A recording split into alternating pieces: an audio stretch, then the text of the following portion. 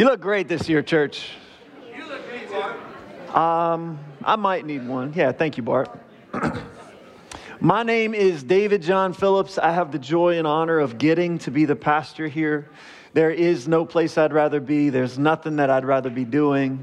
And I'm telling you, if you've never experienced this before, it is fun getting to be in the center of God's will, doing exactly what He called you to do in the exact moment, exact place, at the exact right time. Thank you, my brother. It's amazing. There's a sense of joy and peace walking in the pleasure of God. And man, that's what He wants for every single one of you. Every single one of you as a son or daughter of God to be confident in the presence of God and to walk in His presence in the purposes He created you for in every aspect of your life, in your relationships, in your friendships, in your job, in your church, in your recreation. Him being the center of everything for 2024. Amen? And the rest of your life. Yeah? All right. So if this is your first time, praise the Lord. We're glad you came. Welcome. If this is your second or third, you're kind of still relatively new. Man, we pray you become like family. You look like family to me already, so amen. We pray you experience and you encounter the love of Jesus in a real way, because when you do that, everything will shift and your life will become a testimony to others of how His goodness transformed you to experience life the way He created you to. It's just fun. How many have experienced that before? You know that? Come on. If you haven't, look around and ask somebody about it. All right, if you haven't caught on, today we're going to be talking quite a bit about testimony, because it's important to remember what God has done before we look forward to what He's going to do. All right? Psalm chapter 119 and verse 24 says, "Your testimonies are my delight. They are my counselors." Your testimonies, the story of what you did and the story of what you've done in my life and in the lives of others, I delight in them. If you don't delight in the testimony of what Jesus has done in your life, in the lives of others, and what He did 2,000 years ago, you need to learn to delight in it. It's important for you to train yourself, allow the Holy Spirit to train you to delight in the testimonies of God. And it says, they are my counselors. So when I look back at the life of Christ, the Bible says that Jesus is the exact representation of the Father. He's the exact in bodily form. So when I look at the life of Christ, I see the Father. And then it says in Ephesians 5:1, we are to be imitators of God as dearly loved children. So when I see the life of Christ and the testimony of Jesus, I'm supposed to shift my life to imitate the way that Jesus lived. And the way that He lived is when He heard the Father say something, He said it. And when He saw the Father do something, He did it. Like a dearly loved child. And that's the way we are supposed to live. Amen? That's Christianity. It's beautiful, and it reflects the character and the nature of the Father to the world around us. That's my counselors. I also have a picture in my mind of like a boat. Anybody ever been boating before, right? Go fishing, go out. When you look at the front of the boat and you look down as you're going in the water, if you're going really fast, you can't tell what direction the boat is going, right? It just looks like you're going straight. You just see a bunch of water rushing by. But if you look back 500 yards, 1,000 yards, half a mile, you can see the wake. And you can see maybe the wake has a gentle turn to it. So then you can look back at the testimonies of what God's done over the past decade or 20 years or 30 years or 6 months, depending on how long you've been following Him. And you can see His working in your life even before you gave your life to Jesus. And you can see the wake of His working in your life, and it can help you to predict or to see what direction He has you moving forward. Amen? If I see a gentle curve here in the wake from my boat, I can say, well, he's probably leading me to continue in that direction. Does that make sense? So the testimony of what He's done is the counselor for me and kind of shows me the direction that He's leading me. Amen? All right. Let me just share a little bit of a testimony. Hopefully you laugh at this and are encouraged by it, at the God working in and through my life and the enemy trying to rip away the word that he shared. So how many of you guys were here for Christmas Eve service?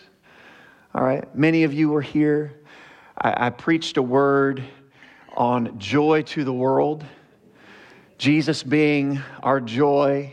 And I had Dolores, which the worship team today, the worship was amazing, huh? Come on.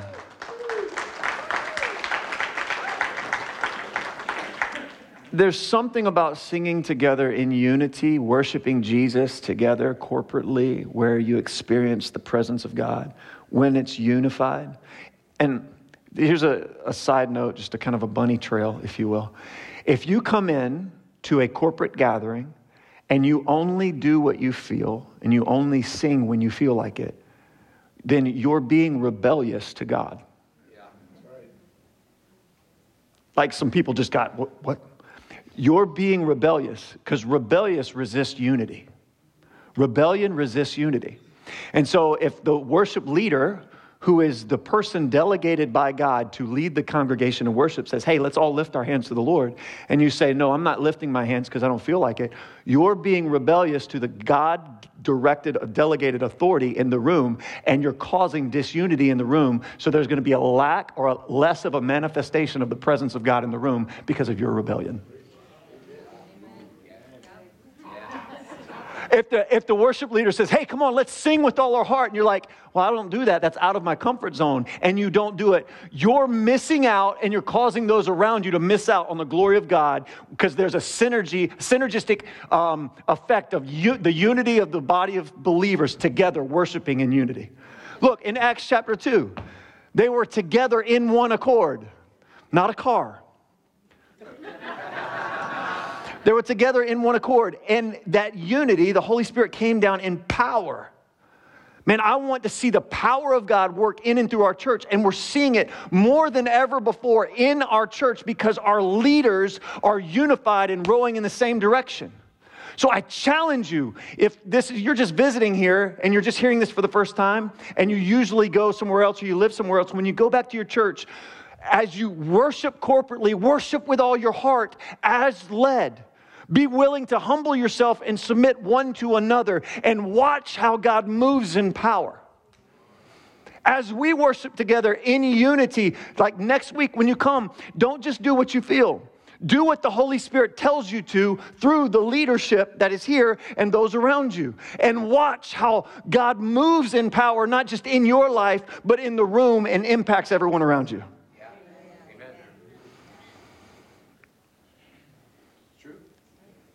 Did that hit some people? I feel like it did. It's okay. If that's the way that you've been approaching church in the past, here's what you do when you learn something new. That's true. I repent. I turn, and I try the right way next time. Because there will always be fruit of repentance. If you just say, oh, you're right, I'm sorry, and there's no fruit, there was no repentance. Because there's fruit of repentance, and the fruit of repentance is the result. It's action in the opposite way. You can hear truth and just say, I'm sorry, all you want, but if there's no fruit, that means you didn't repent. Amen? Man, where did that come from? All right, Jesus. So, back to Christmas Eve service, we preached joy to the world, and how Jesus is our joy, and we can have joy in the midst of every circumstance. And Dolores got up and sang joy to the world like 70,000 times in the middle of the service. It was kind of great. And I preached about rejoicing always, and that there's never an excuse not to rejoice because God is with you. Now, when you have a revelation of something, when God reveals something to you about himself that you've never seen before, not that it's new, man, it's in Scripture. People have seen this, but it's revealed to you, right?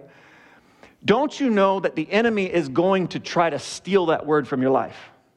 When you have a deeper revelation of something, and I'll just tell you, when you begin to make disciples in your life, when you stop sitting on a seat, which most of you, I would say most of you, and I don't know, hopefully all of you, are not just sitting on the seat, but everything that you receive, you're giving out to your wife and to your kids or to your husband, and you're ministering. As you begin to teach others what you're learning in the Lord, you'll begin to grow more than ever before. And the lessons that you thought you knew before will grow so deep in you that it will be like you never knew it before, because you're just learning more and more of Jesus. Does that make sense?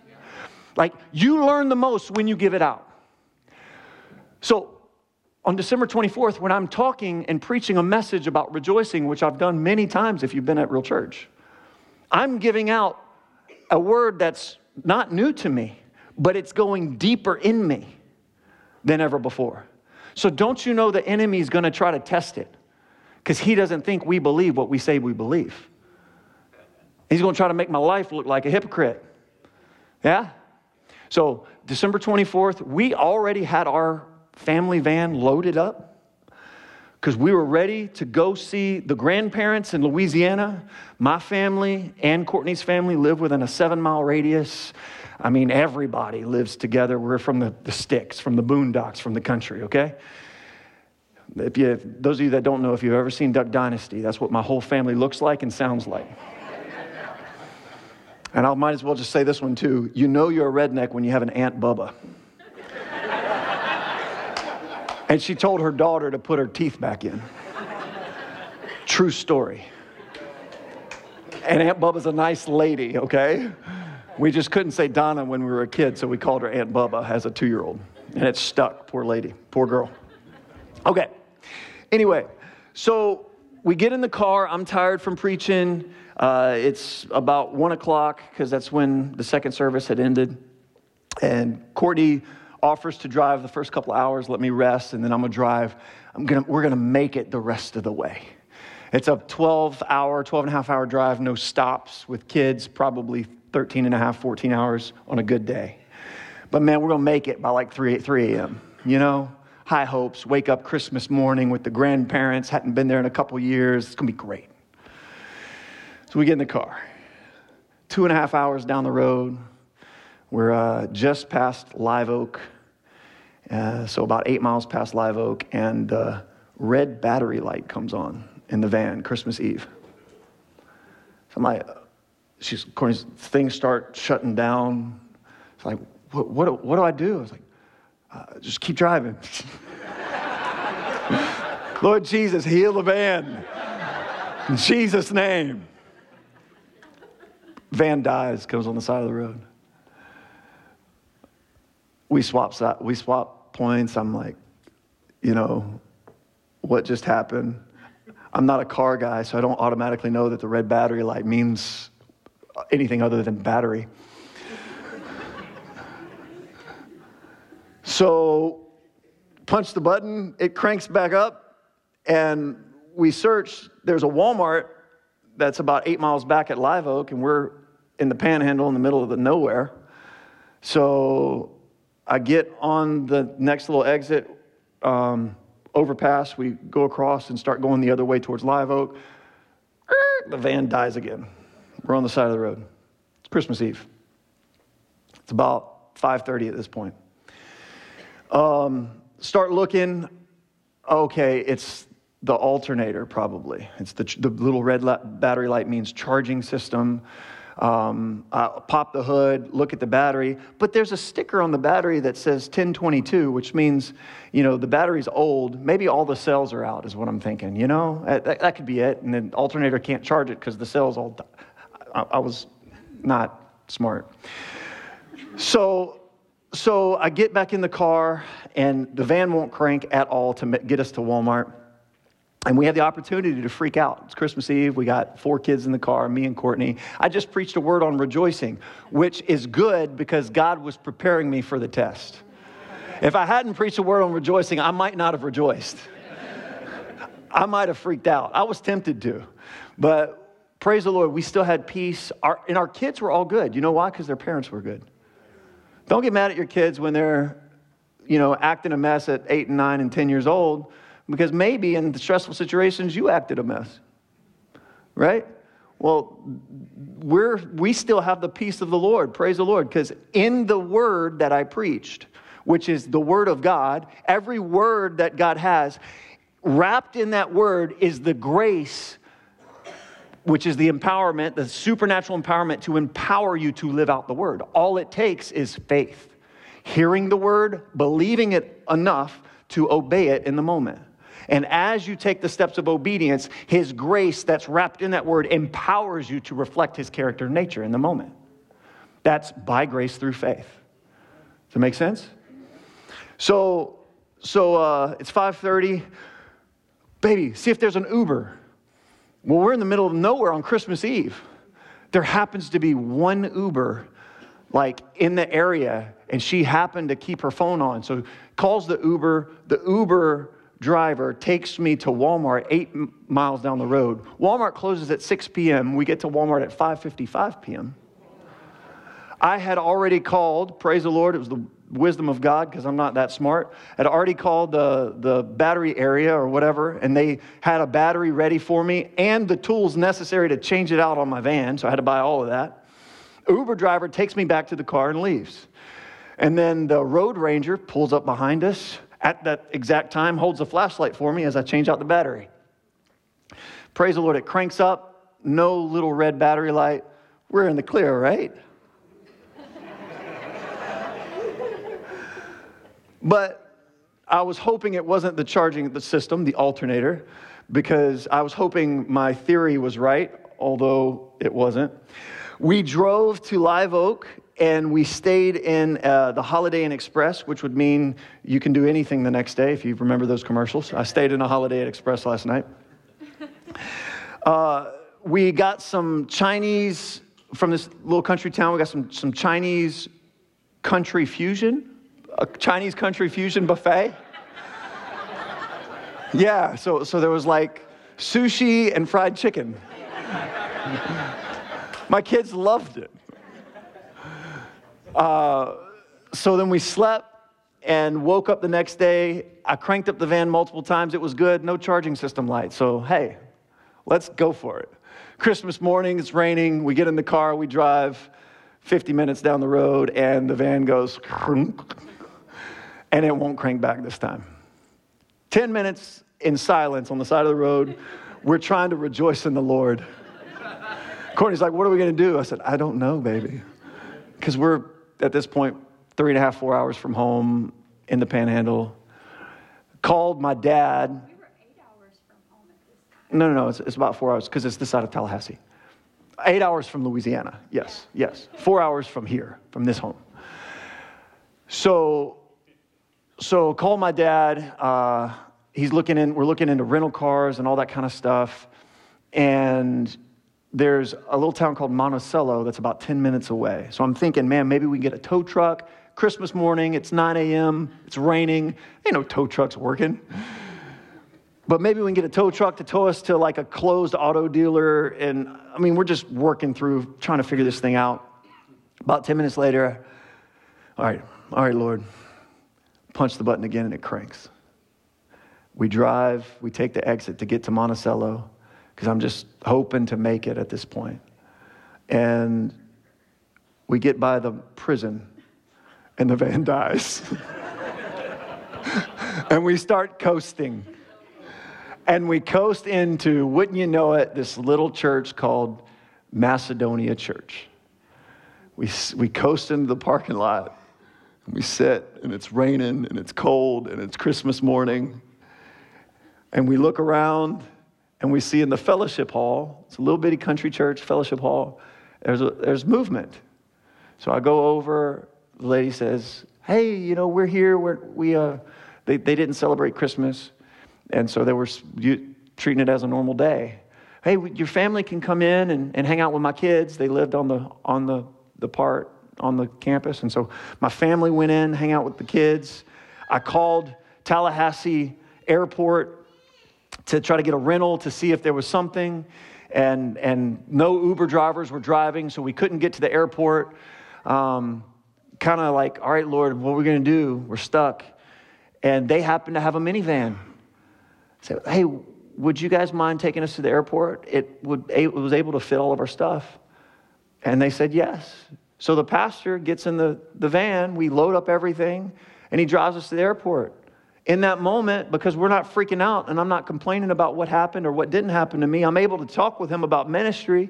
We're encouraging one another. He's tearing up at all that God's doing. It's a beautiful thing. Man, there's ministry happening because God sets up unique, amazing situations when you're willing to see him in the middle of everything. Amen. He happens to look at the van and says, hey, I can change out that alternator for you if you'll just leave it here. I said, okay. At this point, I'm like, maybe God provided him for you. I'll just trust him. I said, okay, man. And there happened to be an Auto Riley's in that town that happened to have the alternator that I needed. So I bought it. He picked it up a couple days later and changed it out for us. Praise the Lord. Amen. But I'm not done. So we get to the airport. We were supposed to have, there was no vans, so we were going to have to rent 2 cars to drive. Courtney drive the rest of the way, I drive the rest of the way, and drop it off at the other airport in Louisiana. Don't worry, I'm almost done with the story. Don't check out yet. There's a point to this. So go to all the different rental companies. Nobody had a van. Went back to Hertz and said, hey, would you check one more time? They called the lot, happened to have a van. Go figure. Praise the Lord. God provides.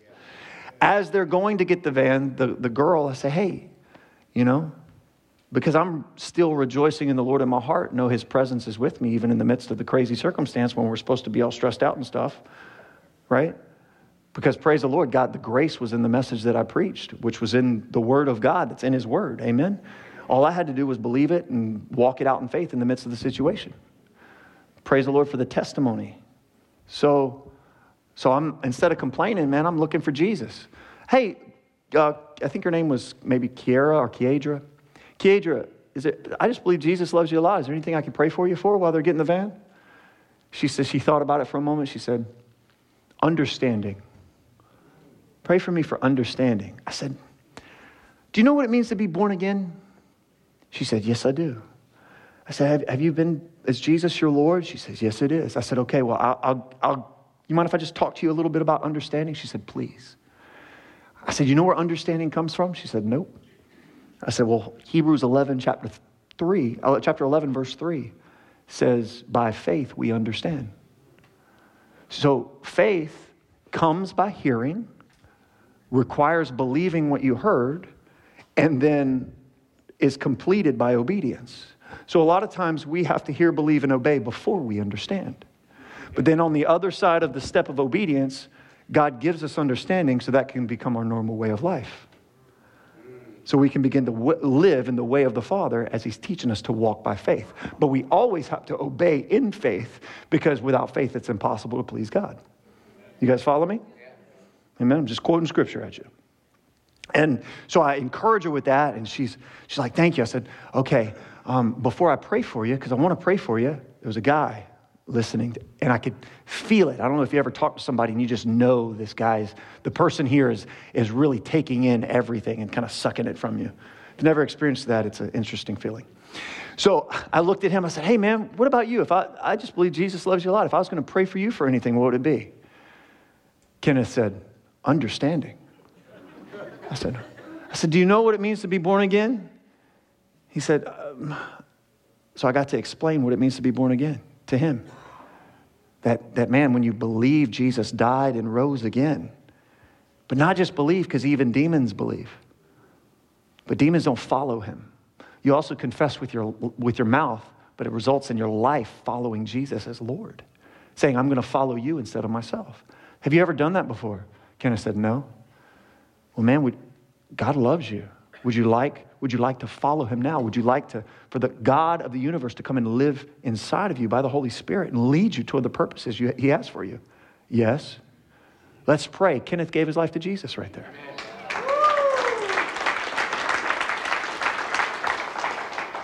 Now, if I'm living the normal world life and complaining and fussing and fighting, it's Christmas Eve, why is all this happening to me, God? Kenneth would have never gave his life to Jesus because I'd have been so focused on me. Amen? Now, not only that, James 1:2, or 1:2, 1:3, something like that, says, count it all joy when you face trials of many kind, because you know the testing of your faith produces perseverance. And perseverance, when it's finished its work, you will be mature and complete, lacking nothing. Okay? So don't worry, you're going to be tested in your faith. And that will never stop, because God wants you to be mature and complete, lacking nothing. But every time you go through a test and pass and persevere, you grew. So your capacity to have joy in the moment next time when the similar situation happens, you have it. You're already there. So when something worse happens, now it's testing or challenging in a different situation, it's going to stretch your faith even more. Well, praise the Lord. You got the word, you got the grace because you've heard it. Now you can hear it, believe it, and obey it, and watch as he moves in your life, and you show less and less anxiety and more peace and joy because of your relationship with the Lord. Amen? Okay, so the end of the story is we dropped off the rental car in Monroe, spent, a week and a half or so with my parents. It was amazing. Had a great time. God did a lot of cool stuff. Ended up driving back to Tallahassee. Saw Kiedra again. Kenneth wasn't working. Encouraged her to disciple him.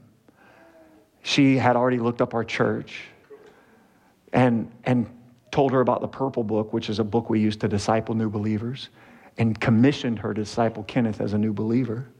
Then got back to the van. Pastor Joby had already fixed the van, worked like new.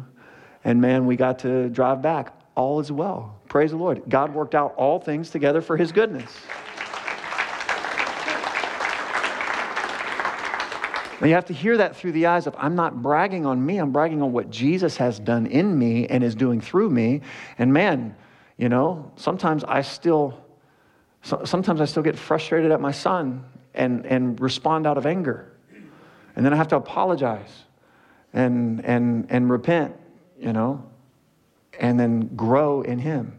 But man, he's continuing to stretch me and grow me to look more like Jesus. And hopefully you can hear the testimony of what God did in and through me, and it helped encourage and grow your faith to be able to rejoice in all circumstances. Just like it says in Philippians 4, rejoice always. Again, I say rejoice. Let your gentleness be evident to all, because in those situations, we don't like to be gentle. We like to go, rah! Why? Because the Lord is near, is what it says. Then it says, don't be anxious about anything. He wouldn't give you a command to not be anxious unless he's already given you the ability to not be anxious about anything, which that grace is wrapped in his word. All you got to do is believe what he says over what the world says. And walk by faith in those areas. Amen? And hearing the testimony is going to build your faith, give you a greater capacity to do so. And I'll show you how. Because today's all about, everybody say, testimony. Thank you, Jesus, for what you did and what you're doing. Revelation chapter 19.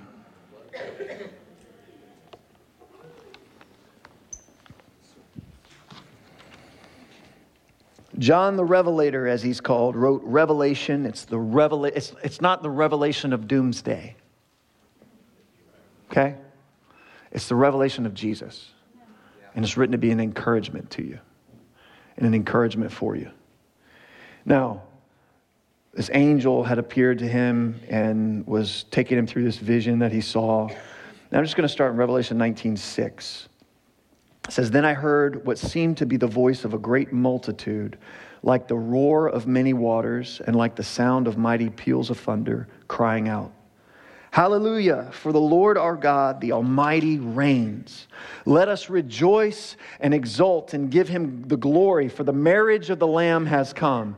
Like when the saints worship together in unity, it's like the roar of many waters and the sound of pealing thunders. There's a power to it. Our church, you guys do this, and I encourage you all the more to worship the Lord in unity. Now watch what he says. For the marriage of the Lamb has come, and his bride has made herself ready. You are the bride of Christ. I am the bride of Christ. If you've given your life to Jesus, if you've been born again, Here it says we have the capacity to make ourselves ready. Hallelujah. Wow. What does that look like?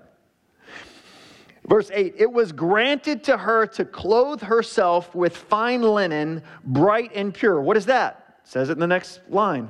For the linen is the righteous deeds of the saints. Make ourselves ready by clothing ourselves in fine linen, which is the righteous deeds of the saints. Righteous acts. Now, wait a second. Is this saying, Pastor David, that we earn our salvation? No. Not in the least bit. But let me tell you, when you believe Jesus is Lord, your life will respond like Jesus is Lord. Look at your life and the output of your life, the fruit of your life, and it will show you what you really believe. Because spiritual decisions and spiritual thoughts, spiritual beliefs are always reflected in the physical, eventually. So, what you really believe is shown by how you speak and how you live. If you believe that Jesus is Lord, you make that decision in your heart, your life will begin to line up and shift more and more day after day to reflect Jesus as Lord. So that eventually when others see your life, they'll say, man, Jesus is your Lord. You follow him instead of yourself. If you believe what the Word says, Jesus, 2 Corinthians 5:21, he who knew no sin became sin so that in him we might become the righteousness of God. So you're in Christ. Christ's righteousness credited to your account. Washed clean, Romans 4:8, forgiven, blesses those whose sin is never counted against him. So you believe that Jesus' righteousness has been credited to you like it was to Abraham? That when he looks at you, he sees the righteousness of God? If you really believe that, then guess what? Your life will begin to reflect righteous acts and righteous deeds. You'll begin to live righteously. If you don't believe it, if you just take it as a cool thought, then you won't begin to live righteously. Now, does that mean you don't fall? No, it doesn't mean that, because in Psalms it says, though a righteous, I think it's Psalms, maybe Proverbs, though a righteous man falls 7 times, he gets back up. So when a righteous man falls, he realizes this is not who I am. He gets back up in the Lord because he's been forgiven. Because those who really believe that they're forgiven, they live a forgiven life. And they begin to forgive others. Because you can't help it if you really believe you've been forgiven. What you believe will be shown by the fruit of your life. So say, Holy Spirit, would you show me what I think I believe, but I really don't? And help my unbelief? I want to grow in you. I want my life to reflect your goodness in every way. That's living with a humble, repentant heart. Amen? Okay, let's keep going. You guys good? All right. Verse 9, and the angel said to me, write this, blessed are those who are invited to the marriage supper of the Lamb. And he said to me, these are the true words of God. Then I fell at my feet to worship him, to worship the angel. What did the angel say? Wait, you must not do that. I am a fellow servant with you and your brothers who hold to the testimony of Jesus. Worship God. Everybody say, hold to the testimony, of Jesus. Now, what does it mean to hold to the testimony of Jesus? It's a good question that I put in your mouth. What does it mean to hold to the testimony of Jesus? Well, we have to understand what is testimony again. And what is the testimony of Jesus? Now, when we think back to what Jesus did, the whole thing, for God so loved the world that he sent his one and only Son, Jesus, that whoever believed in him would not perish but have eternal life. What did Jesus come and do? He came and gave his life away. He died for us and then rose again so we could receive his life. Amen? That's the gospel. 1 John says that act is love. What is love? Jesus sacrificed himself for us, so we should do the same for one another. So love is the sacrificing of yourself for one another. Amen? Now, looking back at what Jesus did, That's the testimony of Jesus. And we need to hold to that. What does that mean? Well, the New Testament was written in Greek. Okay? When all these English translations we have, they come from the Greek manuscripts. When John wrote this, he probably wrote it in Greek. Okay? That's the letter he wrote was in Greek, Revelation.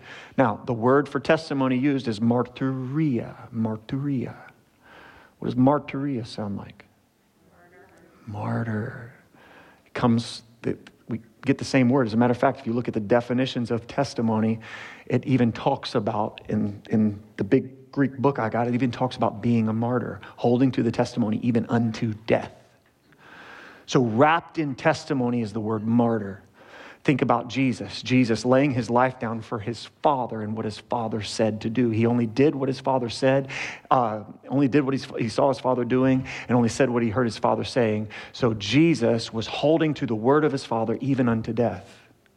Even though his flesh was tempted and did not want to go to the cross. The night before the cross, Jesus said, if there be any other way, let it be that.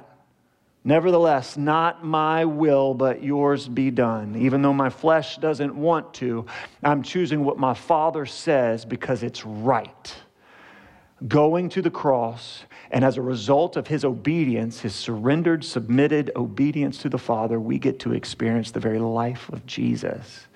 And wrapped in that life and the word of the gospel is the grace to do the exact same thing. Holding to the testimony of Jesus produces the same life in us because Jesus gave us the command to love God. A friend of God obeys his commands, and to love each other as he loved us.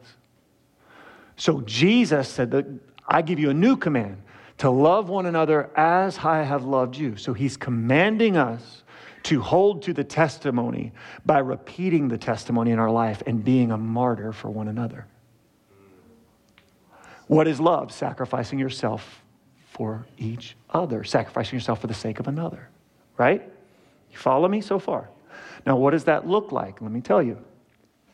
A friend of God is not somebody that is buddy-buddy with God. That's not the definition of being a friend of God. A friend of God, as defined in John chapter 15, I think, maybe 14, is one who obeys his commands. So a friend of God is one who's obedient to God. Not buddy-buddy. That will result in closeness, but it's one who is obedient to his words. What does it look like to be obedient as a believer?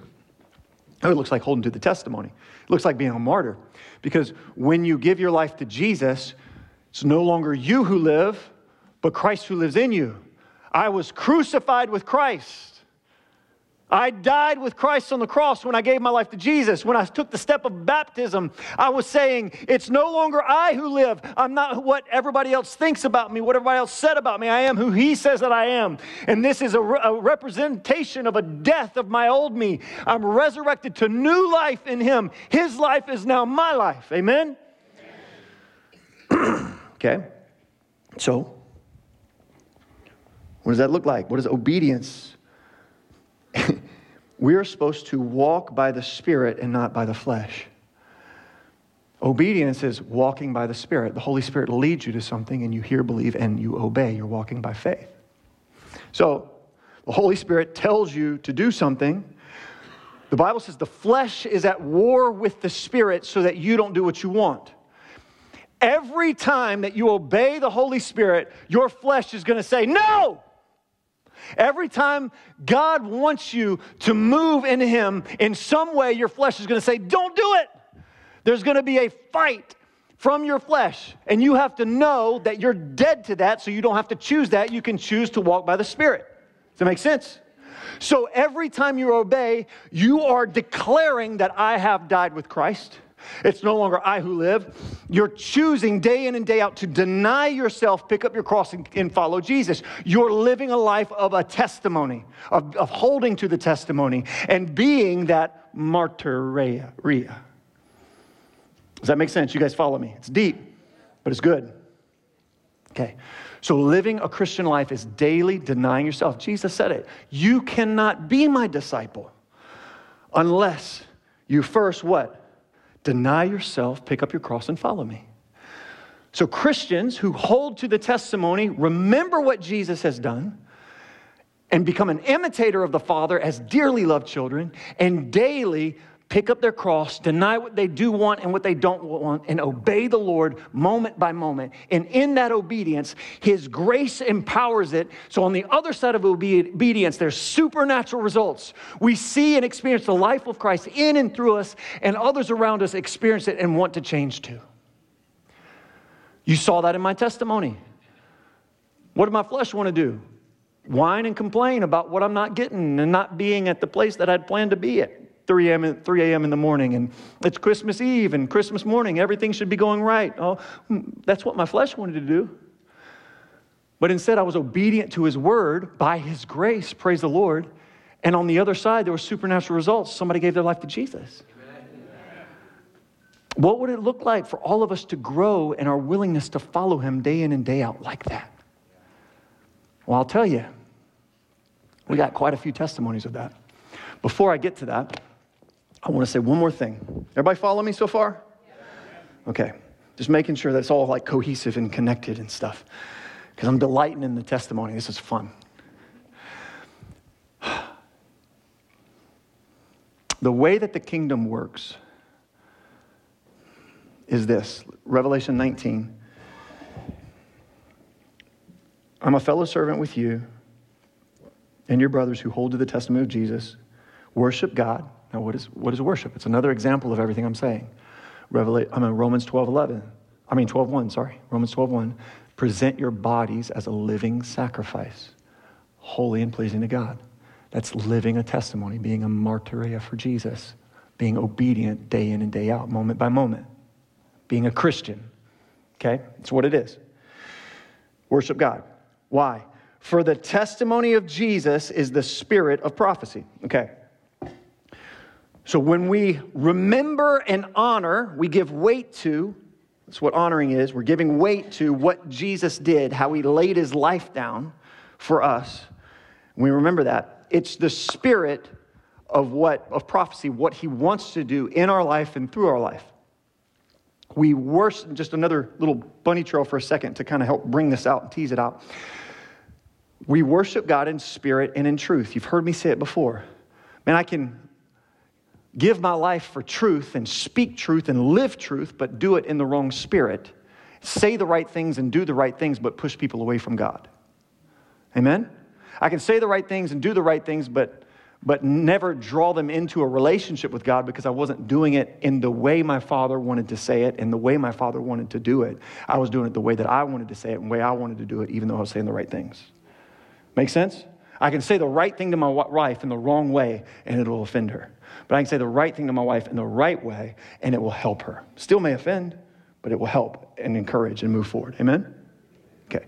So we worship in spirit and truth. We grow to know the truth of God, and then God disciplines us to live out that truth in the way that He would live it if He were walking in us, because He is the Holy Spirit. Make sense? You guys with me? Okay. So then the testimony of Jesus is the spirit of prophecy. What we see Jesus has done shows us what He wants to do in our life and the way that He wants to do it in our life. But not only that, when He does something, the kingdom always multiplies. Every time. So when I look back to what Jesus has done and I remember it, God reveals it to me or something like that in my spirit or in the Word or whatever, it's a seed that I can receive by faith, knowing that He wants to produce that same singular fruit in my life, but He also, kingdom always multiplies. He wants to multiply it in my life, so my life is producing that same singular and multiple fruit. From that seed grows a tree that produces multiple fruit and impacts the world around me.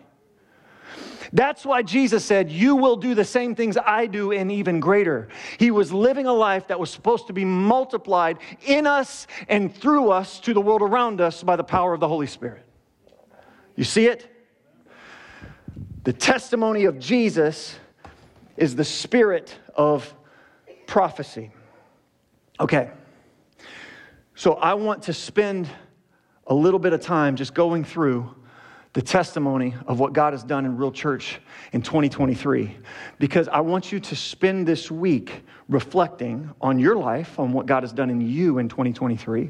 Write out a couple of paragraphs or more, however much you're willing to remember all of the things that He brought you through. Be thankful for them, to honor the testimony, and know that if Jesus did that in you, then that's a seed of what He wants to do even greater and multiply in 2024.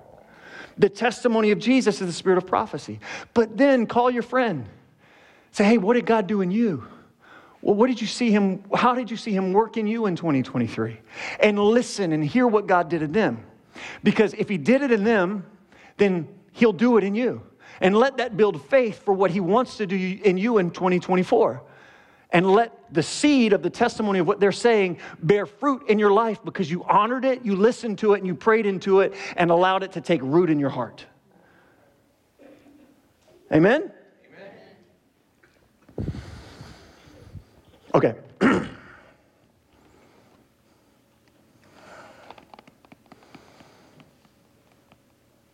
Y'all mind if I give you one more thing?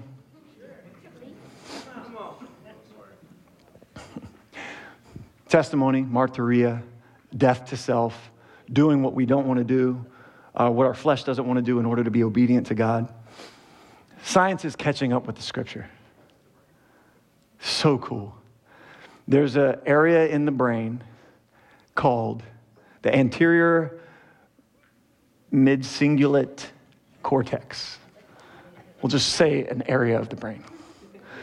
The anterior mid-cingulate cortex. You have two of them, one on the left side, one on the right.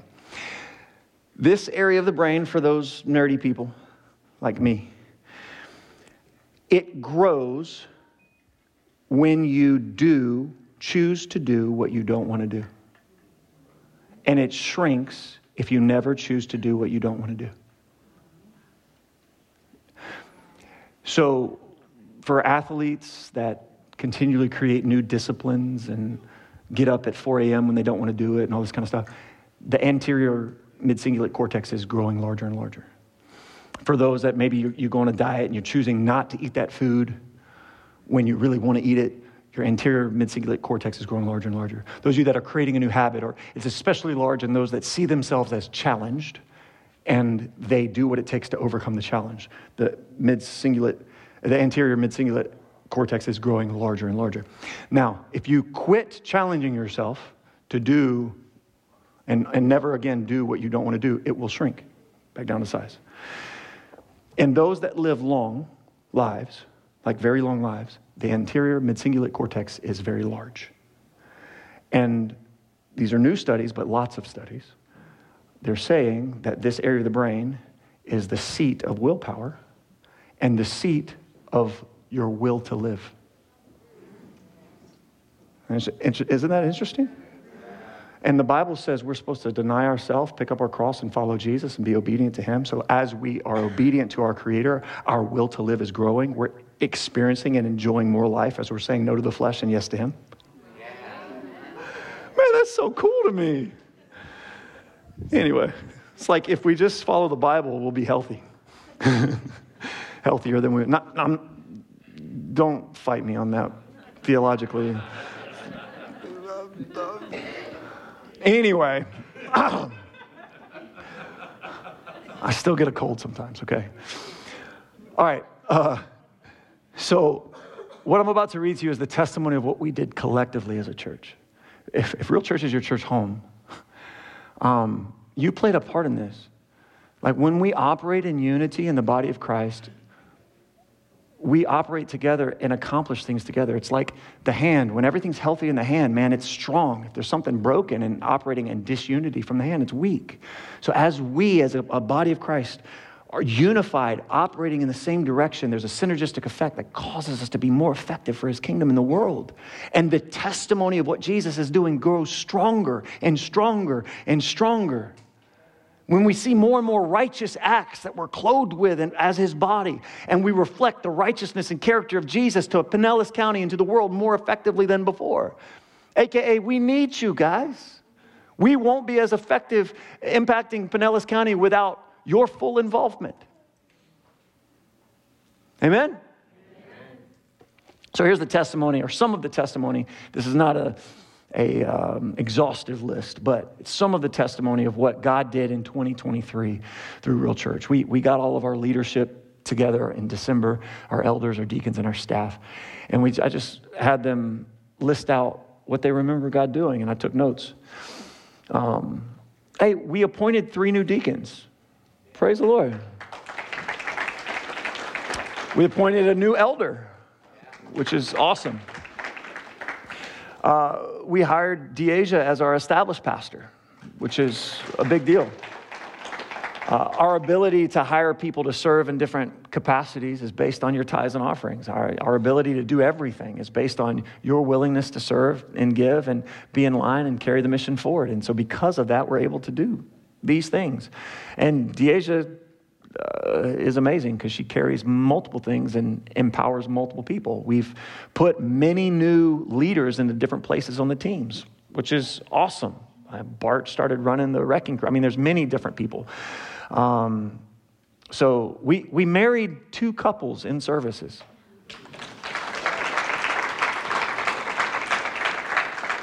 So just those of you that are like, what? These 2 couples heard the word of the Lord at a Sunday prior, repented of living together in immorality, and the fruit of repentance was being married. And so they chose to be married either in the Dream Team service or at church. I didn't force it. They did. And it was an example of repentance and righteousness and holiness. I mean, how cool is that? Amen. God's good. Okay. We appointed a new overseer. So if you don't know what overseers, elders, and deacons are at Real Church, you need to come to Establish. Establish is tonight. You can sign up for that if you're interested in being a member or Real Church being your home church. You want to come to Establish. It's at 5 o'clock. And you can sign up on our website.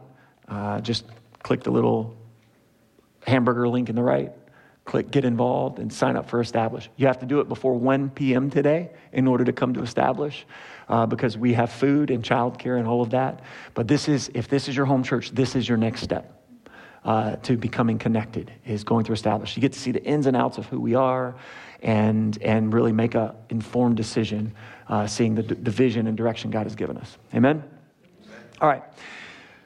So we had a Making Disciples event in June or July that launched evangelism and discipleship and then that ministry called Belong in a Real Church. Through that Making Disciples event, there were many people that came that had never shared the gospel before. And on that Saturday, shared the gospel and people gave their life to Jesus. So they shared the gospel for the first time and led people to Jesus for the first time just because of that Make Disciples event. How cool is that? Yeah. So we started a ministry called Belong.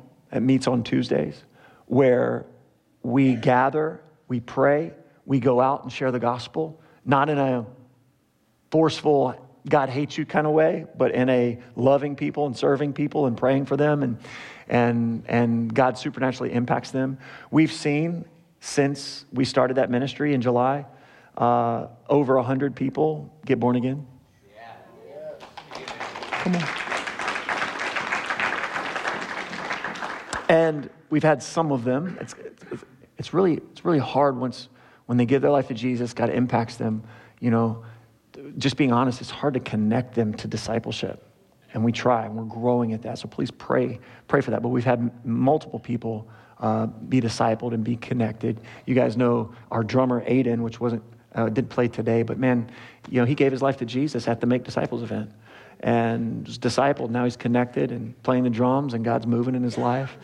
It's just an amazing thing. So we're going to continue Belong. Belong is this Tuesday night. We're starting it back up this Tuesday night. We took 2 weeks off. So if you want to come to Belong, you want to learn how to share the gospel, that makes you uncomfortable right now. Hey, let's grow that anterior mid-cingulate cortex. Do what you don't want to do, right? And I promise you'll see supernatural results on the other side. So you can sign up for Belong on our website, and Belong is Tuesday night at 6:30. It'll be amazing. Okay. We started a prayer team. So praise the Lord. We put a major emphasis on prayer. And as a result of that prayer, God started moving in amazing ways in May. Our elders and leaders decided in February we needed to really call the church to prayer. We did a prayer series in March. This is all testimonies of what Jesus has done. The church began to pray intentionally. Prayer precedes movement. In May, we started to see words of knowledge, miracles, and healing break out in our church multiple Sundays. And people have been being healed consistently in our church ever since, which is pretty awesome. As a matter of fact, let's just do this. If God has healed a physical ailment in your body this past year, would you raise your hand? Look around. How cool is that? Jesus heals. It's awesome. Let that testimony build faith in you. We'll pray for the sick at the end of the service today. Okay, so if you see Jesus did that, I mean, that's amazing. If he did it in them, it's the spirit of prophecy. He wants to do the same and greater in you and through you. Amen? All right. But we also have a prayer team now. So at 9:30, the prayer team meets in the other side of the cafeteria. This is a cafeteria. The other side of the cafeteria to pray for the service and stuff. You're invited. So we started a prayer ministry. We also started a prophetic team, okay? We had Diane and Todd Harrison, which equips churches in healthy prophetic ministry. Come, and we had a prophetic conference. And Gabriel Mullins, where are you, Gabe? Would you stand up? He's full of Jesus. Look at that guy. He started a prophetic team and trained and equipped about 16 made it through and are on the prophetic team. And we're looking to incorporate them into normal ministry at the church in a healthy way, as well as growing the team in 2024. We had a prophetic worship night, which was amazing. How many of you guys came? Was that good for you guys? Wasn't it awesome? I had about 80 or 90 come, and 90, I think it was. And man, that was so powerful as our church is growing in that. Those of you that are kind of freaked out at me saying the word prophetic, guys, 1 Corinthians 14 says, eagerly desire the gifts of the Spirit, especially prophecy. Okay, so I'm almost done.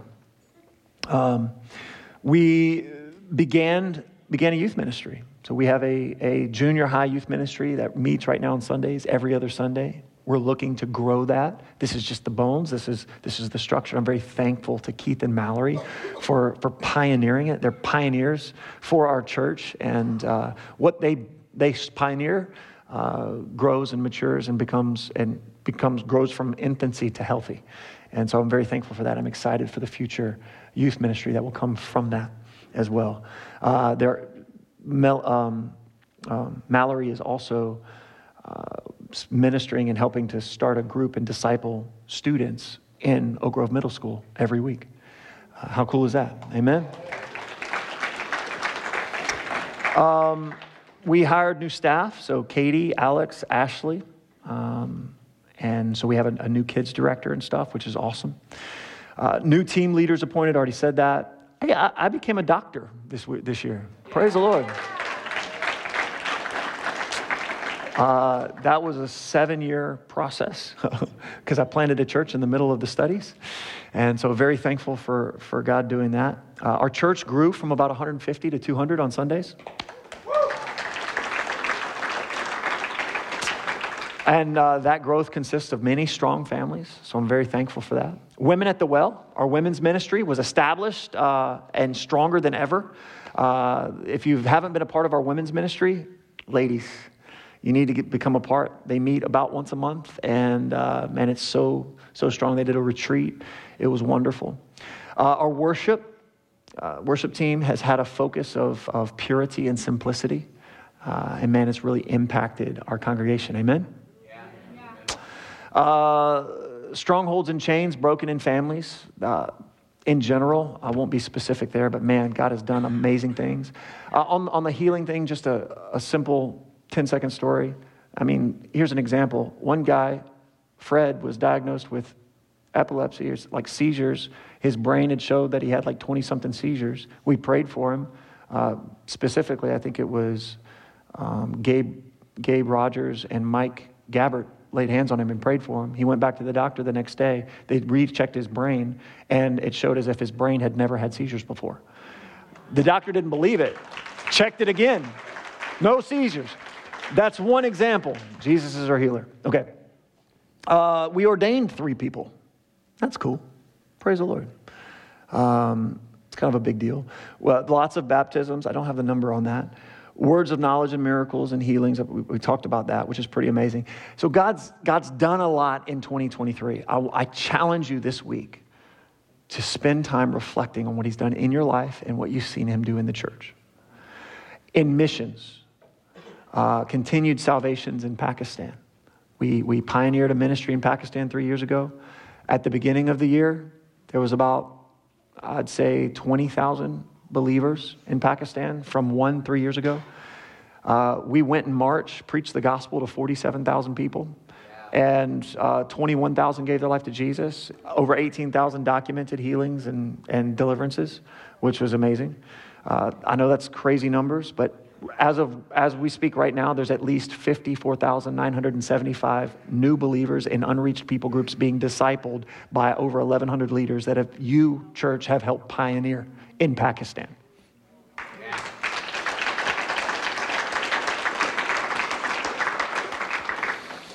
We had our first group mission trip. So me and Jerry went as like an insurgency, I guess, into Pakistan. We had our first group church mission trip to Uganda, and God did amazing things. Many people changed on our trip and also in Uganda. So much on that trip. And you guys got to meet my African dad, Dr. John Wandera, when he came.